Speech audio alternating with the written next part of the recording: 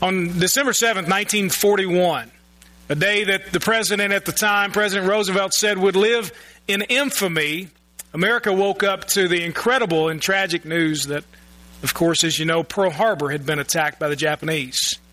And life was not going to be the same.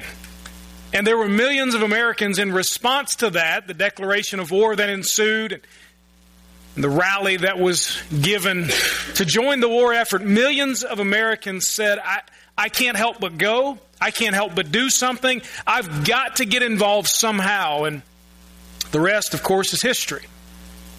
An army of ordinary citizens, a country full of ordinary people that weren't asking for a war but rose to the occasion, fought back the forces of Adolf Hitler and his allies, and of course destroyed that evil, and the world was changed forever. It's amazing what happens when people say, I can't do nothing. I have to do something. I can't help but go. I've got to figure out what is my place in all of this. Those people during the war effort decided for them they could no longer stick their heads in the sands and pretend as if there was nothing going on in the world that needed their involvement, and they did get involved. Many of you were alive during that time. Others had relatives who maybe told you stories about that effort, how the whole country rallied together and said collectively, I can't help but go, I can't help but do something. And this morning, I want you to know that my goal for this sermon is much the same as that motivation was for them during that time. For you to walk out of here saying, I can't help but do something about what I know, what I've seen, what I've heard, what God has put on my heart. That's my goal for you and for me this morning. Is that as you encounter the great love and grace of Jesus Christ, as He overwhelms you and helps you understand once again how much He loves you and the death of Jesus that was for you, I hope that you'll leave here saying, God, what is on my heart now, Lord? What have you put on my heart? God, help me to do something about it. I want you to determine this morning as best you can, or maybe just begin the process of saying, God, what is it that you want me to leverage my life toward? How is it, God, that you've given me skills and a personality and interests and hobbies and things that I'm good at and a job and friends and relatives and neighbors and relationships and where I live and where I work? God, how is it that you want to use all of that stuff? Because I believe He does. God, how is it that you want to use all of that stuff to send me out, to make me a person who can go and make disciples? We're in a series called Go, as you can tell there on the outline. The idea is from Matthew 28 that Jesus sent out His disciples and has sent us out as His followers to go and make other disciples, to be a part of the ongoing mission of Jesus Christ. My goal in this series really is to help us to figure out how can we know more, how can we be more motivated, how can we do more of living life on mission for the Lord, wherever you may be. I want you to know that the stuff you're good at, the things you're interested in, the experiences you've had, good, bad, and otherwise, the talents that God has given you, the relationships that you have around you now, where you live, where you work, it's by no accident whatsoever. You are right where God wants you to be, right in this moment. And all of those things can be leveraged toward a life lived on mission for God. So far in this series, what we've done is to identify what we've called our 1 for 10. This is a 10-week sermon series. We're in week number 4, and we've tried to identify one person or one group. You say, this is who God has in my heart. I'm just going to, in the next 10 weeks, I'm going to begin the process of trying to understand them, to pray for them, to love them, to see what kind of spiritual status they have, and maybe God can use me in a way that could win that person to Jesus Christ. We also looked a few weeks ago at how we can't steal second with your foot on first base. And so what are the things we've got to leave behind? Just like Abraham had to leave behind his friends and family and relatives, God called him somewhere else. How is it that we need to take the first step away from first base? You can't steal second with your foot on first. How can we do that? And last week, we looked at Moses. And the group of people that he was given charge over drove him crazy. They would have driven us crazy. And not just annoying type crazy, but they wandered from God and they didn't do what He told them to do. And Moses was the guy who was supposed to lead all these people that didn't want to get on board with what He told them. What's our response to that? It was simple last week, to love them anyway. To continue to go after them. And this week we'll see a man named Nehemiah. You might know his story. He's the guy who rebuilt the walls of Jerusalem after they had been torn down. And his story, interestingly enough, is found in the book of Nehemiah. And so if you've got a Bible handy, why don't you turn there? If you've got a tablet or a smartphone, you can get to the scripture there as well. You'll see on the sermon outline a little code. If you've got a scanner there, you can scan that. Because the scripture is lengthy and I'm going to kind of bounce around, the words will not be on the screen this morning. I didn't want to confuse our guys in the back, which it would have been tough to keep up a little bit this morning. So if you need to scoot close to somebody to borrow that Bible or that smartphone or tablet, do that. But we're in Nehemiah. We're going to look at the all of chapter 1 and the first part of chapter 2 this morning. And let me catch you up to speed. What's happened in the history of Israel to this point is the nation was overcome by King Nebuchadnezzar of Babylon. And he exiled the Israelites to Babylon, took them away from their homeland. And later on, the Persians took over the Babylonians. And a king named Cyrus of the Persians decided he wanted to repopulate some of these lands that had been conquered. And so he began to send back some of the Israelites back to their holy land in Jerusalem. And a man named Ezra, the book right before Nehemiah, and in fact those two books were one at one point. It was Ezra-Nehemiah, Ezra-Nehemiah, one book together, a running history of what happened as the exile ended. Ezra led lots of people to go back to Israel, to Jerusalem, and they began to rebuild the city. They began to rebuild the temple, to restore God's glory, to make the city once again a place that reflected God and His greatness. And then they tried to rebuild the walls, and they were stopped by a king named Artaxerxes, who we'll see in this chapter. The walls were put on hold, and so the city is left defenseless. The book of Nehemiah opens with Nehemiah, the man who rose to great power under King Artaxerxes. In fact, he was the most trusted man because he was the cupbearer. He was the guy that made sure the king didn't get poisoned. And so he was very, very important. And we pick up the story in Nehemiah chapter 1. I want you to look with me just the first 3 verses to start, and we'll get an idea of what sets the tone for the remainder of this chapter. During the month of Chislev in the 20th year, that's the 20th year of King Artaxerxes of Persia, when I, Nehemiah speaking in the first person, was in the fortress city of Susa, Hanani, one of my brothers, other versions say one of my brethren, could have been a brother, blood brother, could have been simply a relative or a kinsman, arrived with men from Judah.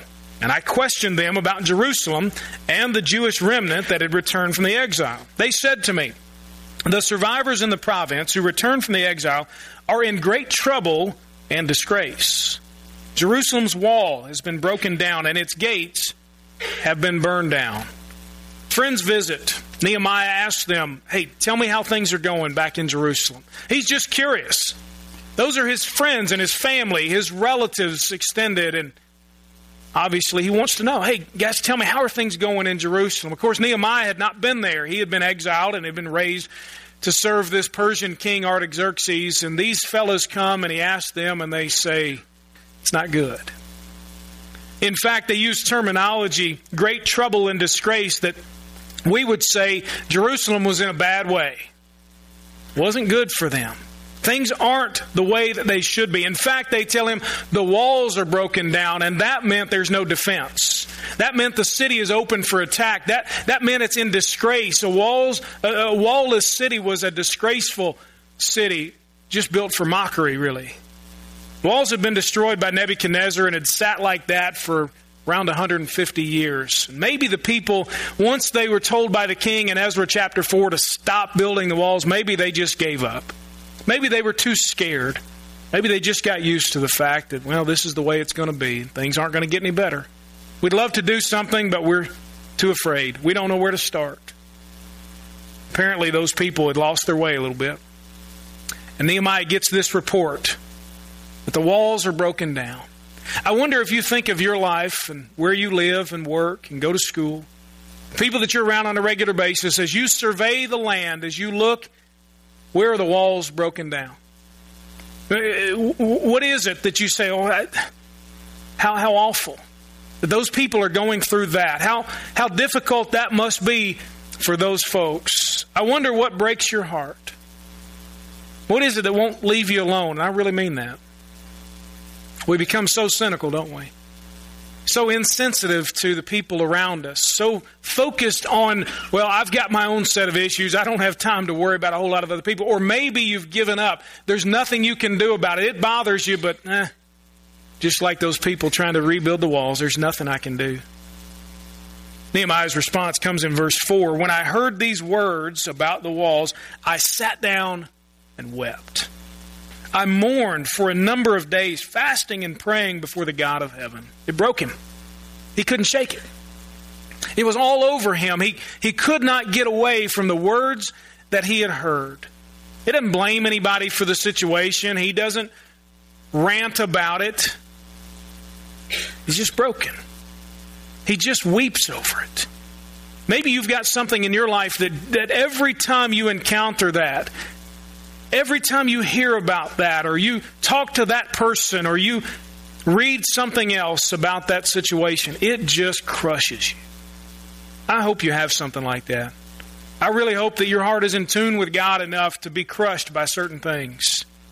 Nehemiah could no longer ignore what was going on. He couldn't just pretend that it wasn't happening or wish that it would go away on its own. In fact, Nehemiah could no longer just live in blissfully unaware circumstances. You realize that before he got this report, everything was fine for him. I mean, he's serving the king. He's got a good job, secure job. He's living in a place that is a wonderful city, full of all kinds of things that he could ever want or need, and things are pretty good for him. And blissfully unaware of what's going on, and then he gets this report. Maybe you've had that happen to you. You know, listen, I was fine until I saw that on the news. You know, I was fine until that email came. I was fine until that text message arrived. And I was fine until I saw that. I heard about that. Nehemiah was the same kind of guy, just blissfully unaware. And yet when he got this report, the call on his life changed forever. He recognized that so far he had been called by God to serve under this king, but when he got this report, it's essentially like he said, I can't help but go. I've got to do something about this. I can't pretend like it's not going on anymore. If I could ask you to pray one thing leaving here today, to have one conversation with God that doesn't end this week, it would be very simply, God, bother me with what bothers you. As you leave here today, that's all I would ask you to pray. God, bother me with what bothers you. You could tell that Nehemiah became very bothered, very irritated, very upset, very crushed, shocked even by the things that were happening that he knew were close to the heart of God. I've talked to people who are bothered by broken marriages. They want to do something about it. They want to minister to people who are going through that. They want to help people not go through that. I've seen people who have a heart for single mothers, and they just want to help them because maybe they've been there. They know what it's like. I know of people who have a heart for young folks. The difficulties that they endure in this world, and the fact that the world is really against them and wants to draw them away from Jesus, and they've got a heart for young people and want to help them. Other people have a heart for teachers or athletes or victims of abuse, or they want to see fathers lead their families and their children better. Or maybe it's kids who are bullied at school and their heart breaks for those things. You've seen those people. Maybe you are that person. In my own life, I'll tell you there's a couple of things. One is something that I believe that God has just helped me to see personally, and another, honestly, is for our church. Personally, I have a heart for amateur baseball players and coaches, and you all know that. And it's almost cliche now for me to even say it, but that's my heart breaks for those guys. In fact, if I could do something to help equip those coaches to lead those players better, to not exploit them, to not abuse them with their language and so on and so forth, to help them. And if I could help rescue those players by equipping those coaches, let me tell you, that's close to my heart. I see a need for those things to help lead those people spiritually.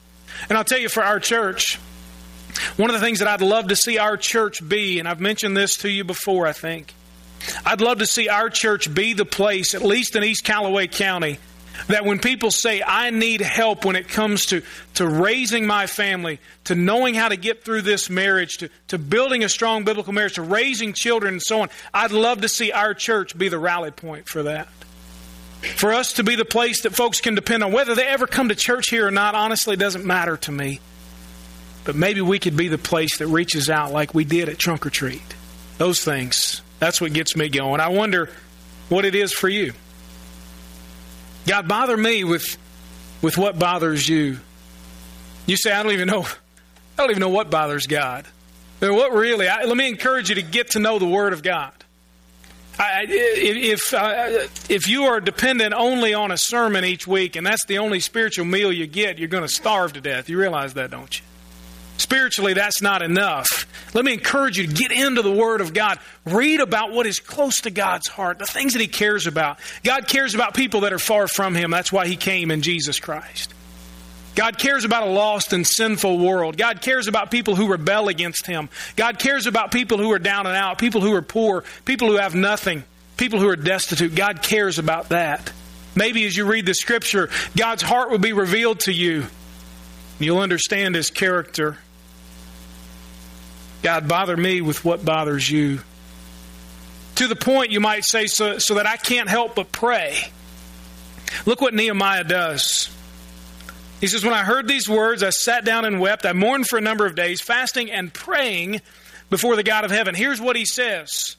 I said, Lord God of heaven, the great and awe-inspiring God who keeps His gracious covenant with those who love Him and keep His commands, let your eyes be open and your ears be attentive to hear your servant's prayer that I now pray to you day and night for your servants, the Israelites. I confess the sins we have committed against you.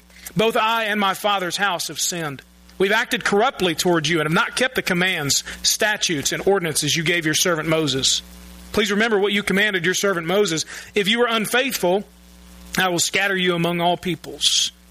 But if you return to me, carefully observe my commands, even though your exiles were banished to the ends of the earth, I will gather them from there and bring them to the place where I chose to have my name dwell. Listen to his prayer. He says, I'm so bothered by this. I wonder if he said, God, bother me with what bothers you so that I can't help but pray. The first thing Nehemiah does isn't to rant about the issue on Facebook. He doesn't send text messages. He doesn't try to rally the troops. He just goes before God and he says, God, I'm so desperate. God, I'm so broken over this. God, I don't know what to do. I wonder if you would go to God and say, Lord, I'm desperate. God, please show me. Please show me what to do.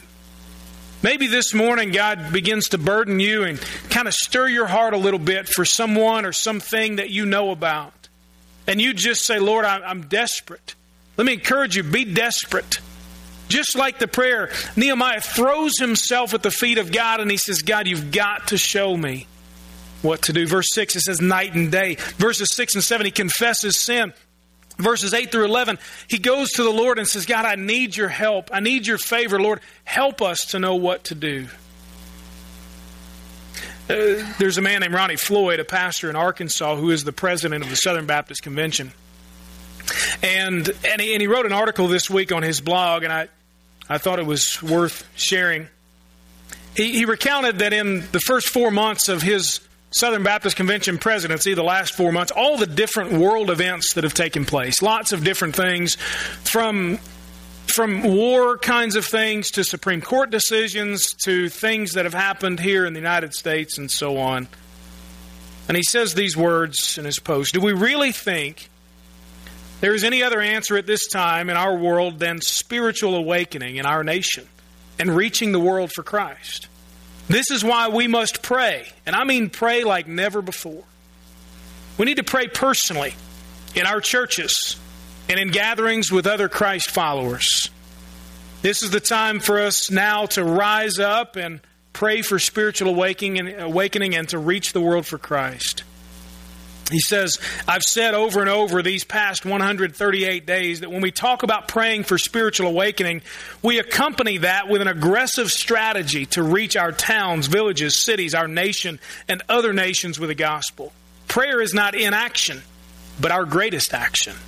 Prayer empowers us to believe God for great things, and it moves us into taking aggressive action and reaching our towns, villages, cities, nation, and other nations with the gospel of Jesus Christ.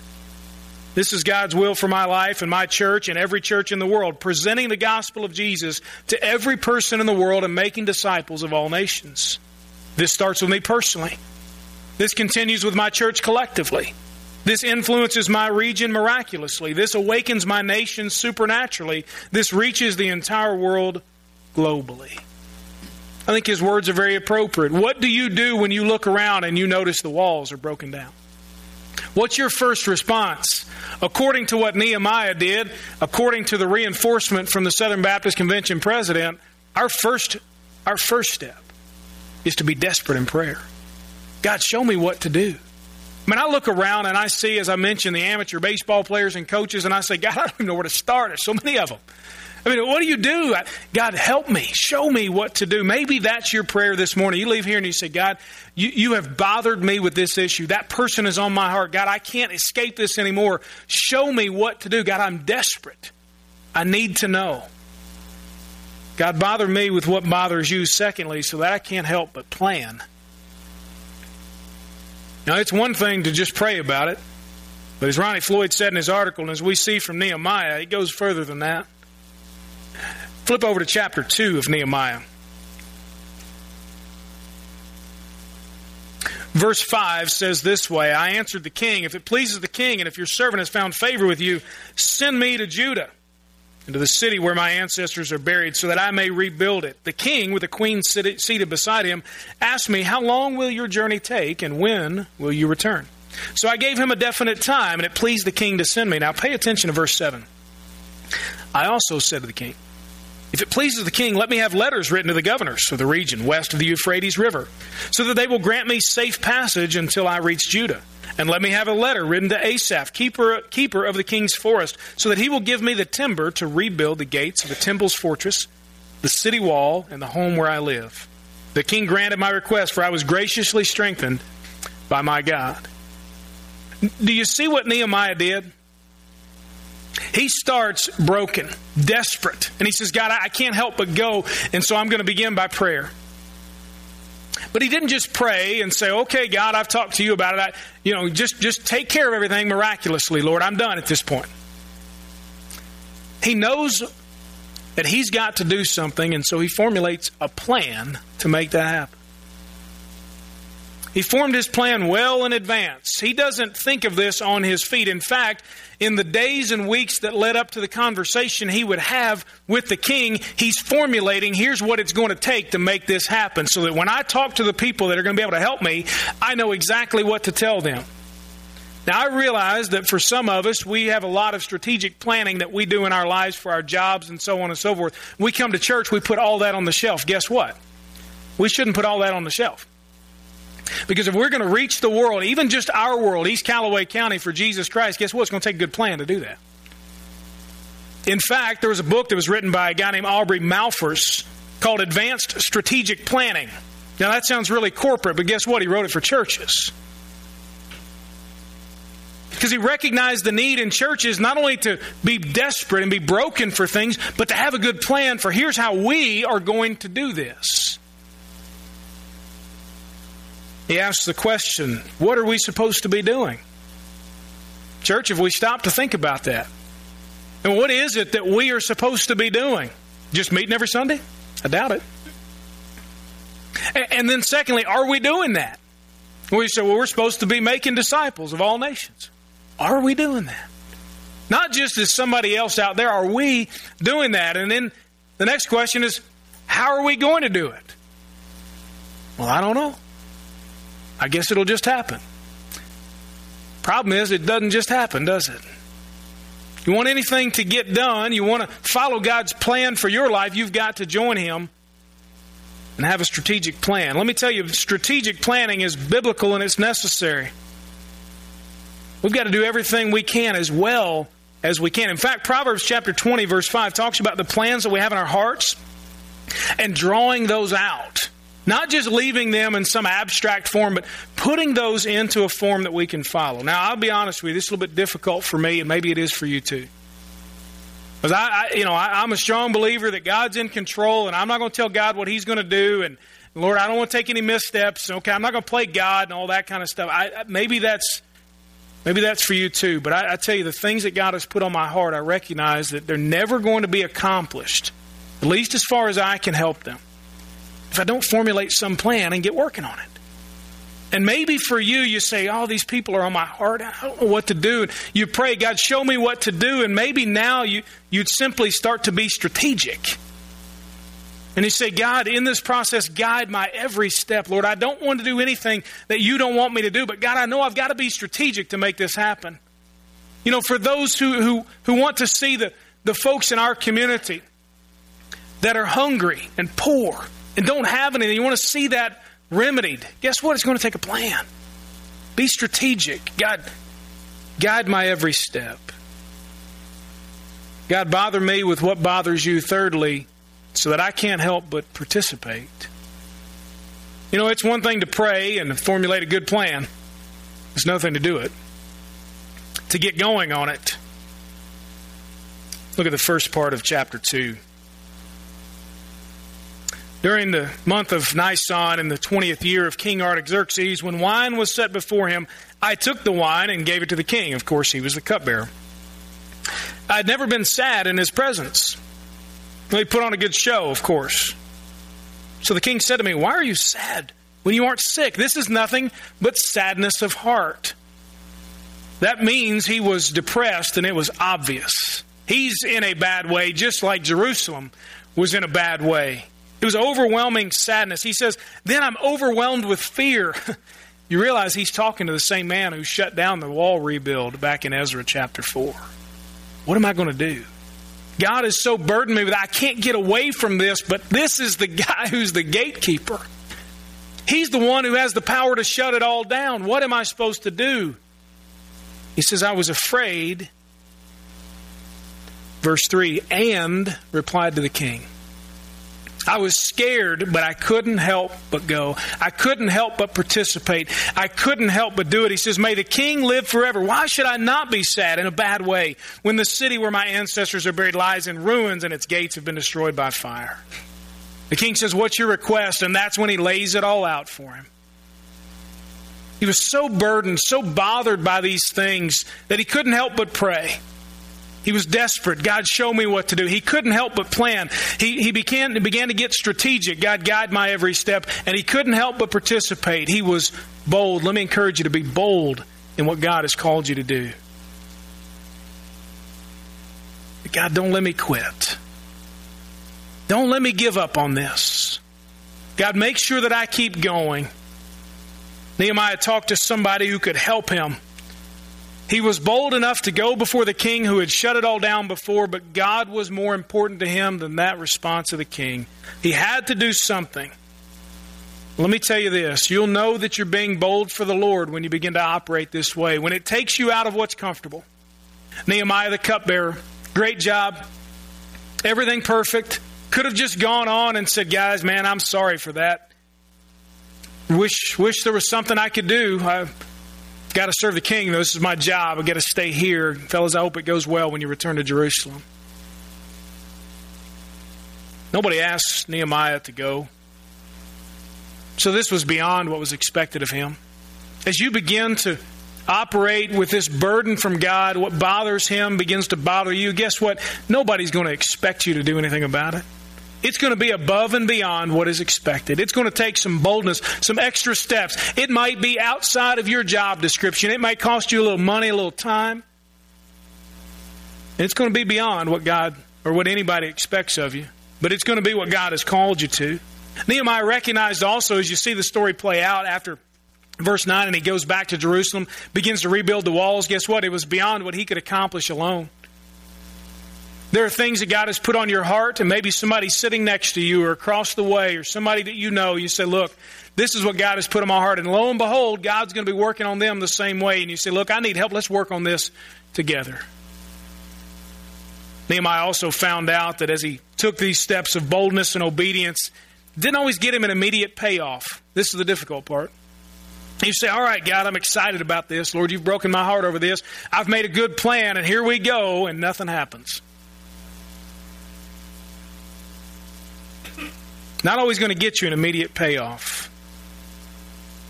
Requires that you do lots of little small things along the way, continuing to make investments, continuing to pray. It's also going to challenge the cultural norm. You realize that not everybody went back with Nehemiah. There were lots of other Jews there that just decided they wanted to remain comfortable. Don't involve me in that, man. Leave me out of it. I'm fine right where I am. I don't want to know. I don't want to get involved. But for Nehemiah, and I pray for you, there's an overwhelming sense that I can't help but do something. God has sent me. His call on my life is stronger than my fear and my reluctance and my desire for comfort. I'm going to do something.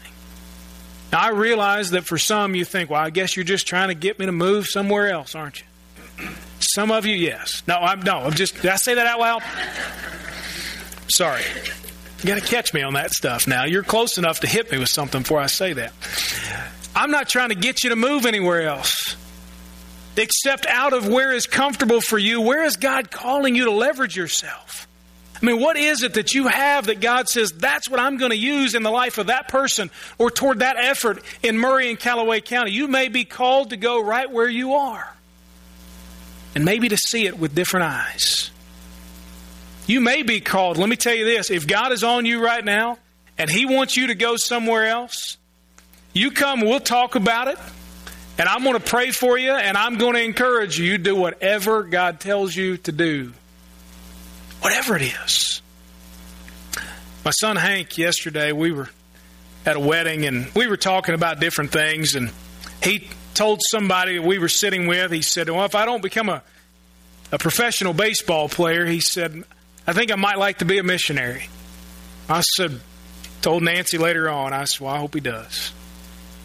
I don't know what will happen, but let me tell you this. I'm going to encourage you as your pastor, somebody who loves you.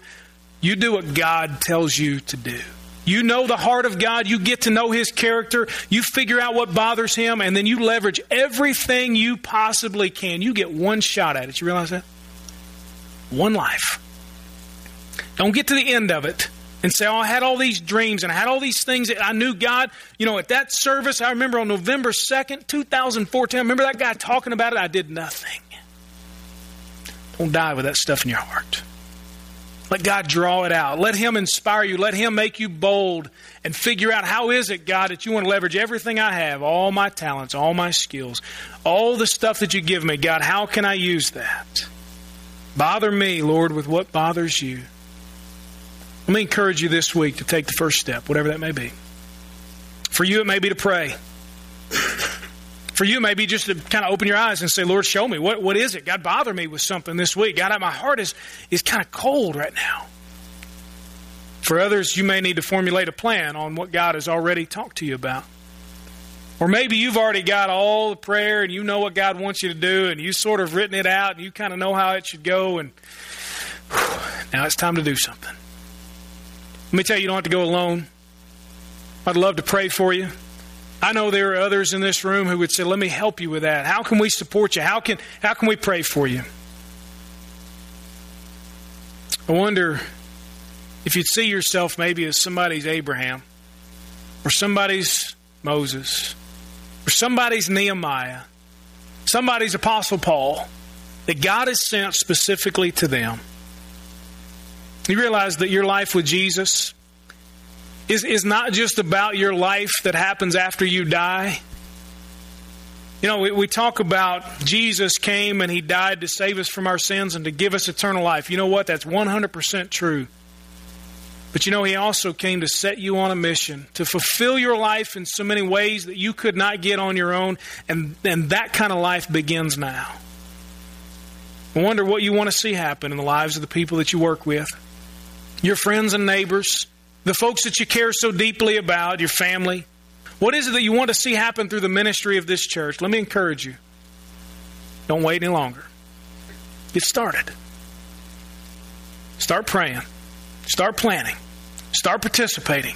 Get going with what God has set you on mission to do. Jesus died to save you and to send you on mission for Him. There's no greater life than that. You may be sent somewhere else, or you may be sent right where you've already planned to go tomorrow. Maybe you'd go with a little different eyes. I want you to know Jesus loves you. That you don't go alone. based upon His presence in your life, that when you step out for Him, He's already there. So go. I can't help but go. Just like Nehemiah.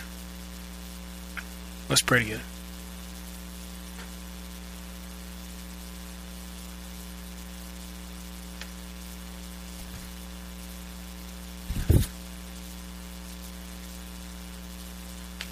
Maybe the first step for you this morning is to truly, for the very first time, surrender yourself to Jesus. Maybe what God has bothered you with this morning is something different from going. It's coming to Him. And you say, I'm not sure I know Jesus like that. I got no problem with Him, but I'm not sure I truly know Him like that. The Bible says to repent and to believe. Repent of sin. Believe in Jesus for salvation. I wonder if that's the prayer you need to pray this morning. God, save me. Lord Jesus, take over my life. Maybe your prayer is, God, send me. I can't help but go. Show me what to do. Make me bold. Give me a plan. God, we're in need of your wisdom. Lord, as we consider the walls that are broken down around us, Lord, help us to know what to do. Guide our every step and don't let us quit. Thank you that you go with us. Thank you for our brothers and sisters in the family of God that are there for us, can help us along the way. Lord, I pray that you'd make this church a sending church, that each and every Sunday we'd leave here as missionaries to make disciples for the glory of Jesus. Help us, Lord, we pray in His name. Amen.